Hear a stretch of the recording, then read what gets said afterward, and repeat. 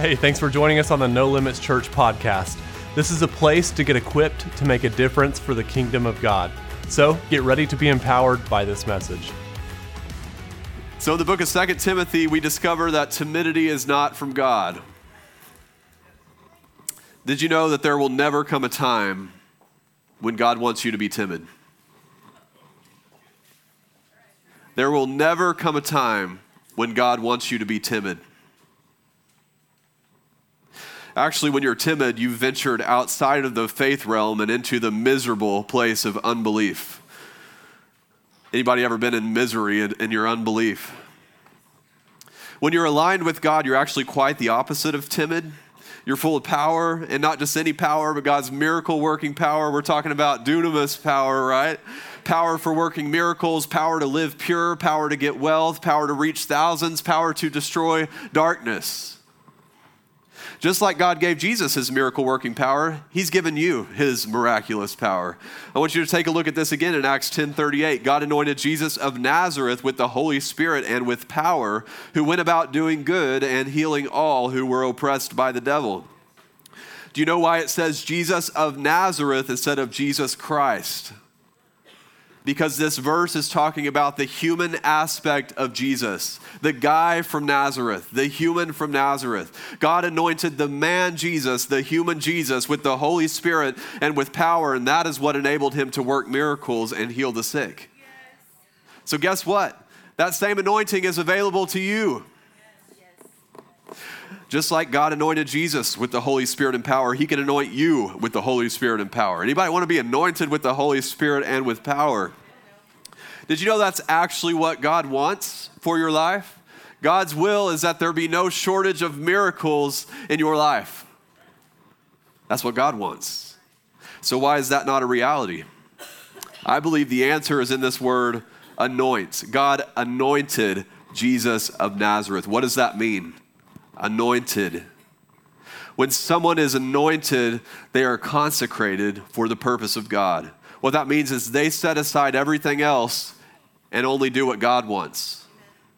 They seek only the kingdom of God and his righteousness. It's the place of focus where you no longer listen to the desires of your flesh. You no longer look to please people. You have one mission in mind. God, what do you want?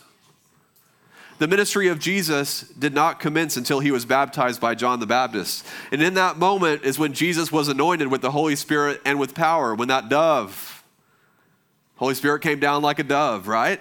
And this happened because Jesus only did what he saw the Father doing. Jesus only said what he heard the Father saying. He was fully consecrated.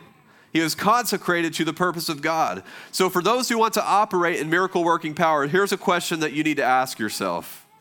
Am I willing to set aside my own desires and fully devote myself to what God wants? Question you need to ask yourself, am I willing to set aside my own desires and fully devote myself to what God wants? This is a choice that you have to make.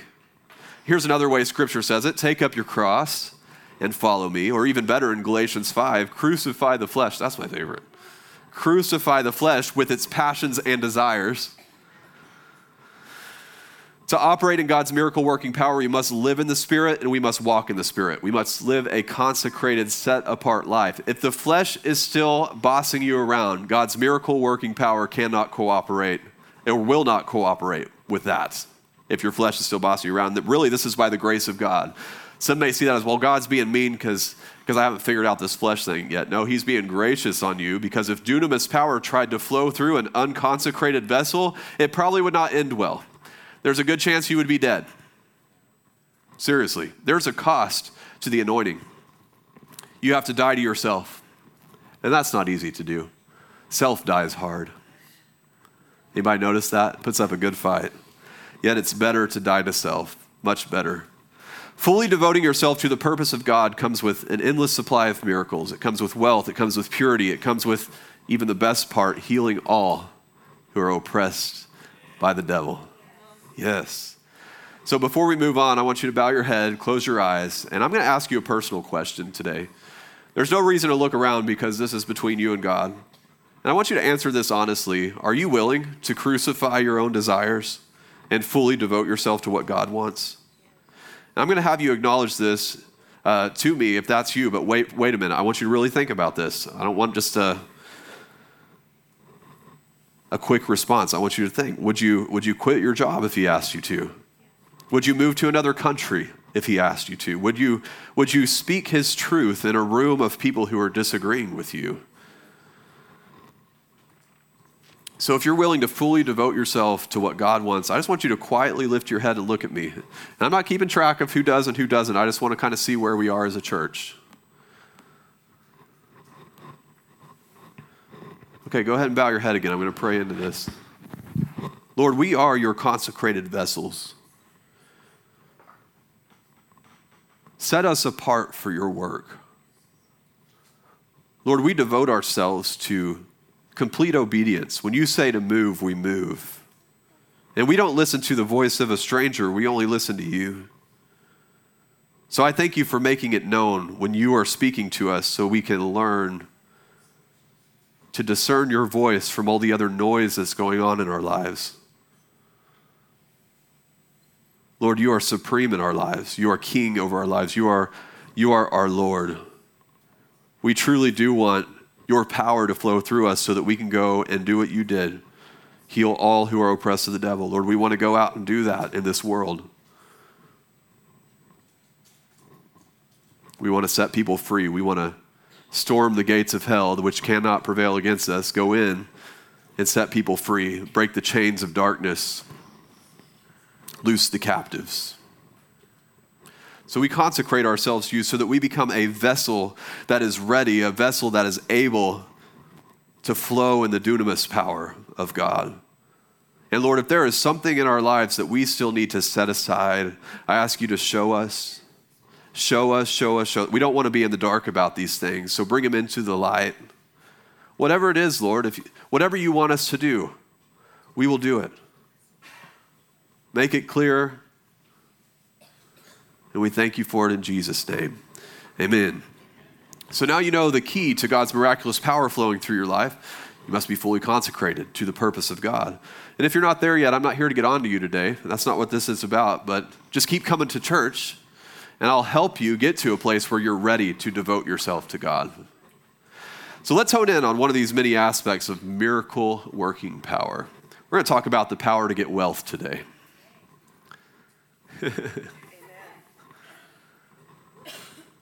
Anybody enjoy Darla last week? Yes.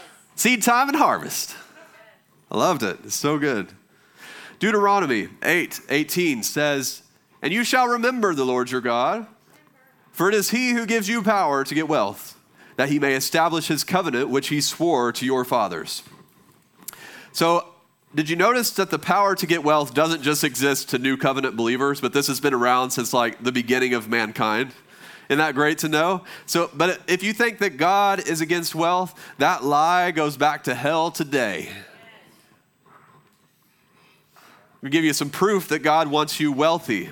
I listed all the scriptures on here if you want to go look them up later, but here's what God said in Genesis 1:29, "Be fruitful and multiply." Here's what God said in Deuteronomy, "I give you the power to get wealth." Here's what God said in Proverbs, "My blessing makes you rich." Here's what God said in 2 Corinthians, "I will supply all your need from my glorious riches, and you will have plenty left over to share with others." The Word of God makes it clear in numerous places that he is not against you having wealth, but we must balance that with the truth that he teaches us about greed. Here's what God says about greed. God said, "Seek my kingdom, and I'm going to take care of the things." Matthew 6:33. God said, "Don't chase after money. Don't trust in money. Trust only in me. I will richly give you all you need for your enjoyment." That's what he said in 1 Timothy. God said, "Don't store your treasure. Instead, use your money to do good. Be generous to those in need." And it may seem like these scriptures contradict each other, but they don't. They work together. So let me tie it together for you. Use God's power to get wealth. Don't chase it down. Don't store it up. Don't put your trust in it. Simply receive the power of God, go get his wealth, and use it for good. This reminds me of something the Holy Spirit revealed to me in August of 2022. He said, "Expand your capacity to receive. Stop limiting with small thinking. Submit to the fact that you can't comprehend the amount of wealth available to you in Christ. You might as well remove the cap because I'm not capping it. It's a free flow, a rushing river, an endless supply. Don't try to contain it. Don't try to store it. Let it flow freely through your life. Don't stop the flow by hanging on to it. Let it flow freely because there is always more to come. Godly wealth is wealth you don't trust in or rely on, nor do you store it up. It's a free flow through your life to fund the purposes of God. No wonder the enemy has us all consumed with expenses. His deception has caused us to believe that a good steward is somebody who minimizes the amount of money that is going out.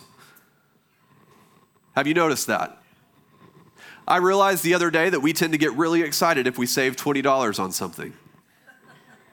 But we wouldn't be near as excited if somebody offered to give us $20 of income in exchange for a little bit of work.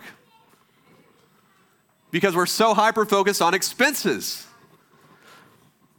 We're financially constipated.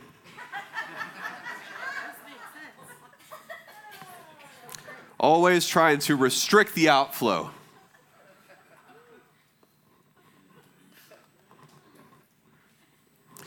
What happens when you restrict the outflow?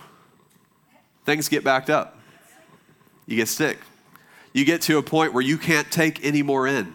So it just makes me wonder, how much wealth is backed up in heaven because you won't let it out? Don't store up your wealth. Instead, use it to do good, trusting that there is always more where that came from. Let's talk about what it looks like to use wealth for good. We tend to get a little pigeonholed on this concept into one thing when there's countless ways to use wealth to do good.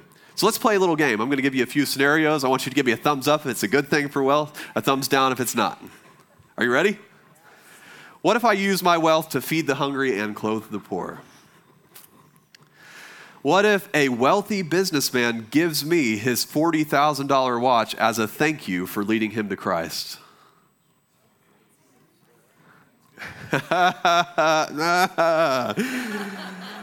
What if the church takes care of widows and orphans? What if I give a gift to somebody who doesn't necessarily need it? What if the church pays the leadership well? What if the church builds a nice building? What if I build a nice home for my family to live in? What if I put a pool in for my kids to enjoy? What if I invest $100,000 into somebody's new business? What if I give a homeless person on the street $20? What if I buy a jet to travel for ministry? What if I use that jet to take my family around the world?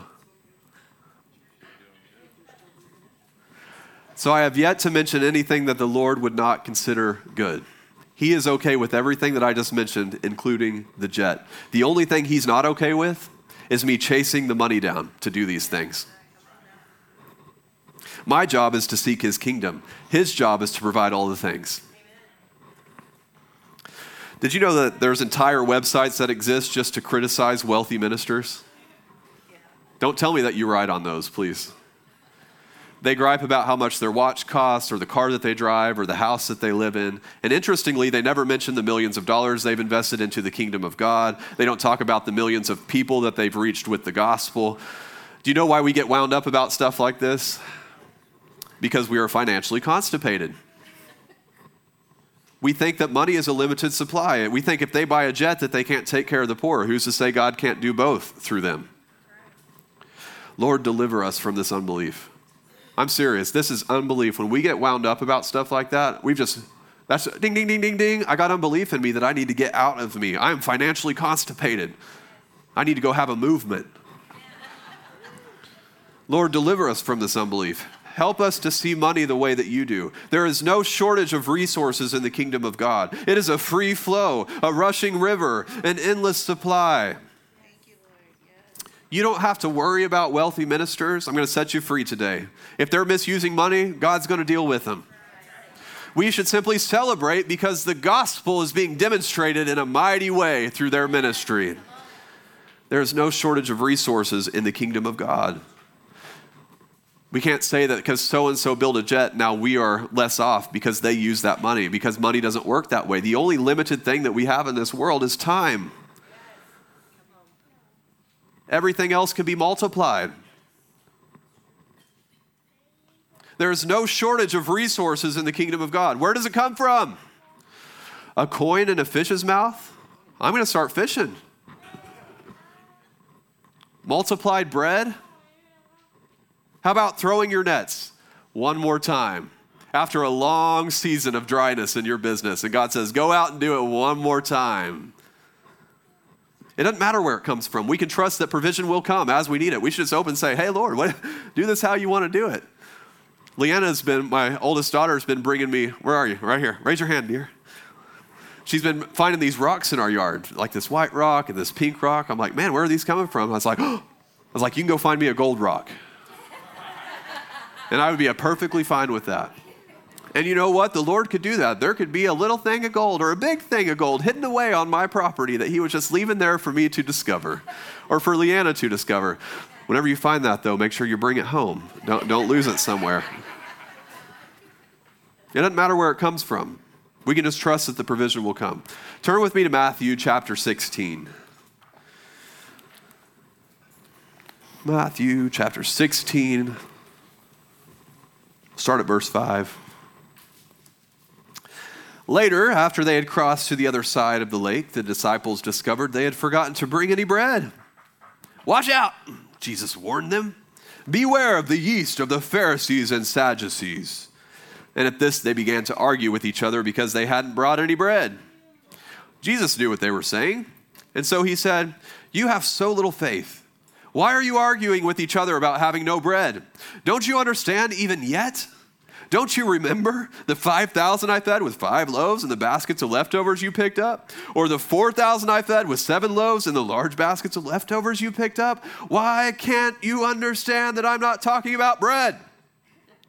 So again, I say, beware of the yeast of the Pharisees and the Sadducees. And then at last, they understood. He wasn't speaking about yeast in the bread, but about the deceptive teaching of the Pharisees and the Sadducees. I'm always looking for those moments for us as a church. And then at last, they understood. They understood. They got it. So not long before this, Jesus fed 4,000 people with 7 loaves of bread and a few small fish. And just before that, he fed 5,000 people with 5 loaves and 2 fish. And then Jesus finds himself on a boat with the disciples, griping at each other because they forgot to bring bread. His response, beware of the religious strongholds, is what he was saying. The disciples kind of ignore him and keep arguing with each other. Why did you forget the bread? Don't look at me. Why did you forget the bread? And we still do this today. When the money runs out, we look at our spouse and say, why did you buy all those shoes? And they look at him and say, well, why did you buy that car? Oh, y'all never done that?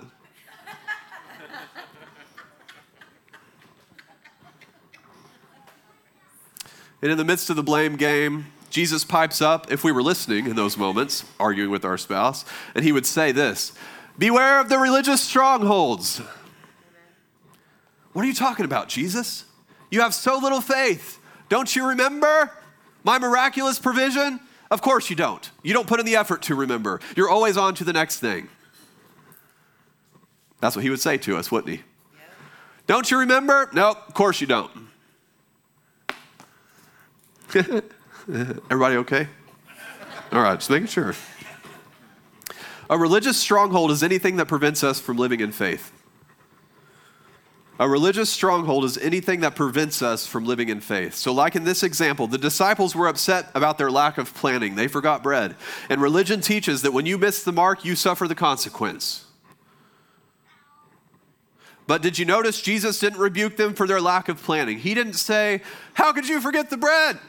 Don't you all have a checklist by now? I mean, we've been traveling for a long time. That's how we would respond to each other if somebody did something like that. It's like, we have lunch every day. And you forgot to bring the bread? I mean, this is how we talk to each other, right? And we even think of ourselves like, if we were the ones that forgot the bread, we would beat ourselves up. How could you forget the bread? Jesus didn't say that. He wasn't upset about their lack of planning. He wasn't upset that they didn't have a checklist. He wasn't upset that they weren't all buttoned up and perfect and had all their administrative systems sorted out. He was upset about their lack of faith. He wanted them to trust God to take care of them even when they messed up. This is the heart of God. He wants us to live by faith, where what you expect from him is completely detached from your performance. Listen to that again. He wants us to live by faith, where what we expect from him is completely detached from our performance. Say it again, Lord. He wants us to live by faith, where what we expect from him is completely detached from our performance. Lord, I know I didn't get that right. I know I forgot the bread, but I'm trusting you to provide because you can make up the difference. Lord, I know I made a bad investment and I lost $100,000, but I trust you to make up the difference because you're aware of my weakness and you're aware that I'm going to make mistakes, and you always come to the rescue because that's the heart of God. He wants to take care of your needs. God's will is to give you things. God's will is to provide for your needs. God's will is to come to the rescue when you mess it up. This is the heart of God. You know what God wants? For there to be no shortage of miracles in your life. You know what else God wants? For you to live a life of faith where acquiring resources never consumes your thoughts, never consumes your thoughts, never consumes your thoughts. You're not even concerned about it because you're fully confident that God will meet every need in abundance until it overflows. Even when I messed it up, he's going to meet the need. Even when I misused money, he's going to bring it back to me and show me how to do it right the next time. This is the heart of God that I'm revealing to you this day. Religion tells you you mess it up so you don't get to be blessed. Religion tells you you didn't tithe for the last 10 years so you don't get to be blessed. Religion tells you you didn't plant any seeds so you don't get to be blessed. Well, I got news for you. The Word of God says that you're going to harvest what you did not plant, because that is the heart of God. As soon as you align with his purposes, he pours his resources into you, regardless of what you did in the past, regardless of how many seeds you've sown, regardless of how long you've been tithing. What a dangerous thing for a pastor to say, trying to convince you all not to tithe. I don't want you tithing out of obligation. I don't want you tying God's generosity, God's multiplication, God's blessing. I don't want you tying to that, to your tithing, to your giving, to your performance. I want you to detach your performance from what you expect from God. Oh, man. So I want to brag on God. I'm excited about this. I've kept much of this hidden until now because I didn't want to upset the religious spirit that gets all wound up when a minister is blessed. Well, I'm done catering to the religious spirit. I'm going to change my strategy, just come out in the open. Instead of trying to keep it quiet, I'm going to stir it up. You know what's good about getting the religious spirit all wound up? It comes out of hiding so you can deal with it. So I can tell you this, if any of this irritates you, like if you're irritated right now, or if you're irritated by what I'm about to say, I'd be happy to help you get free today. Because the Lord Jesus has given me authority to cast out every unclean spirit. And that religious spirit is an unclean spirit that you need to get rid of. God has given me wisdom to create a business that brings in more each month than I used to make in a year. Isn't that awesome? I had my best month ever last month, earning over $50,000 in 1 month.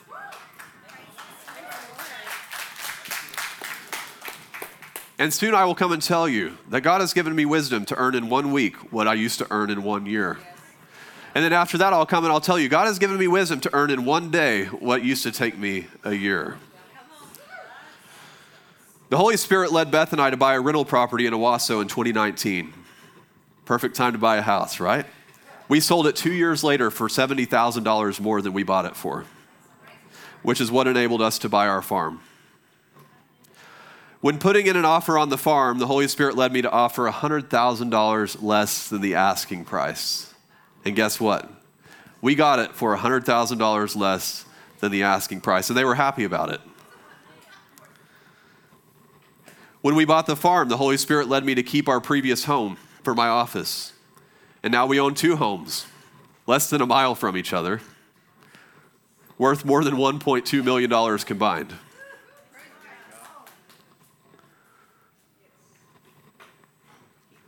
Several years ago, I was browsing Facebook Marketplace. I came across a blue Jaguar convertible. I wasn't even looking for that. I just came across it, and I heard the Lord say this: I want you to have that. So I argued with him about how irresponsible that was. Seriously. He won the argument. This car was $80,000 when it was new. I got it for $12,000. It only had about 60,000 miles on it. I still have it today, and it's an absolute blessing from the Lord. I love to go out with the top down and discover new country roads. If you run across me, I'll be driving about 40 to 50 miles an hour like an old man having a good time.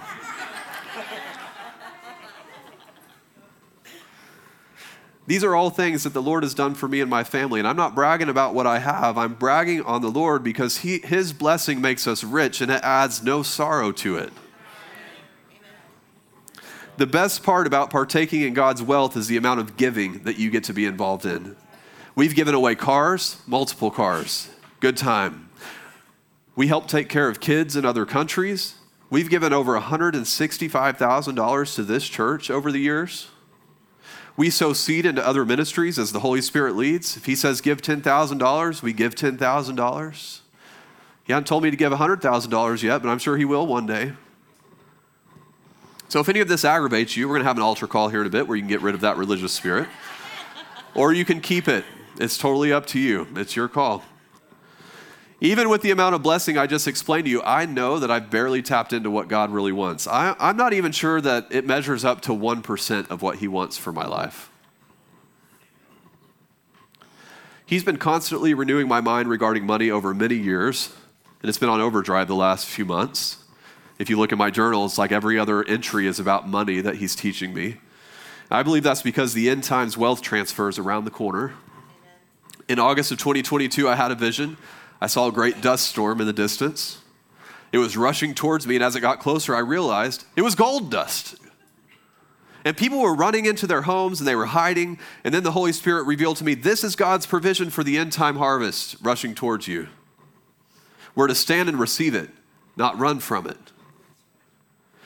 When the Israelites left Egypt, they were given loads of silver and gold from the unrighteous.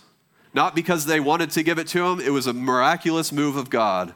And many times in the Bible, you will find the Israelites collecting the spoils after winning a battle. And they didn't win the battle by their own fight. The battle was won by the hand of God. And then the Israelites went in and they collected the spoils. So I believe that once again, God will cause the ungodly to turn over their riches to the righteous. We will win this war in America, and we will go and collect all the spoils. Let me put it to you this way. God will win this war in America, and we will go in and collect the spoils. You can call it a harvest if you want to. God has redeemed America. It's a good year. It's a good year. I've been moving in a prophetic flow most of my adult life, although didn't notice it until a few years ago. It was very sporadic early on, but it became very frequent in the latter part of 2020. And I've kept a log of all the dreams and visions and prophetic words that the Holy Spirit has given me. And through that, I've learned that I tend to see things about 2 years in advance. I don't know what that's about, but I've just noticed a pattern. I tend to see things about 2 years in advance. This August will be 2 years since my vision of the gold dust storm. So there's a good chance this is the year that it will come to pass. And what I want you to remember about the vision is that it was a call to prepare by renewing your mind. Because if you don't prepare, you will run from the miraculous provision like it's something to be afraid of. What would cause us to run from it? That dang religious spirit that tries to convince us that wealth is not from God. If it's still convincing you that wealth is not from God, what are you going to do when the wealth shows up? You're going to run from it. That's why I did my best today to aggravate it, so we can get it out of the way. Man, that was good, wasn't it? Help us get God's word out to everyone who needs it by partnering with us financially. Your generous giving is what enables us to make a difference for the kingdom of God. Visit nolimits.fyi to give securely online. Don't forget to subscribe to the podcast so you don't miss a message. And thanks again for listening. Now let's go make a difference.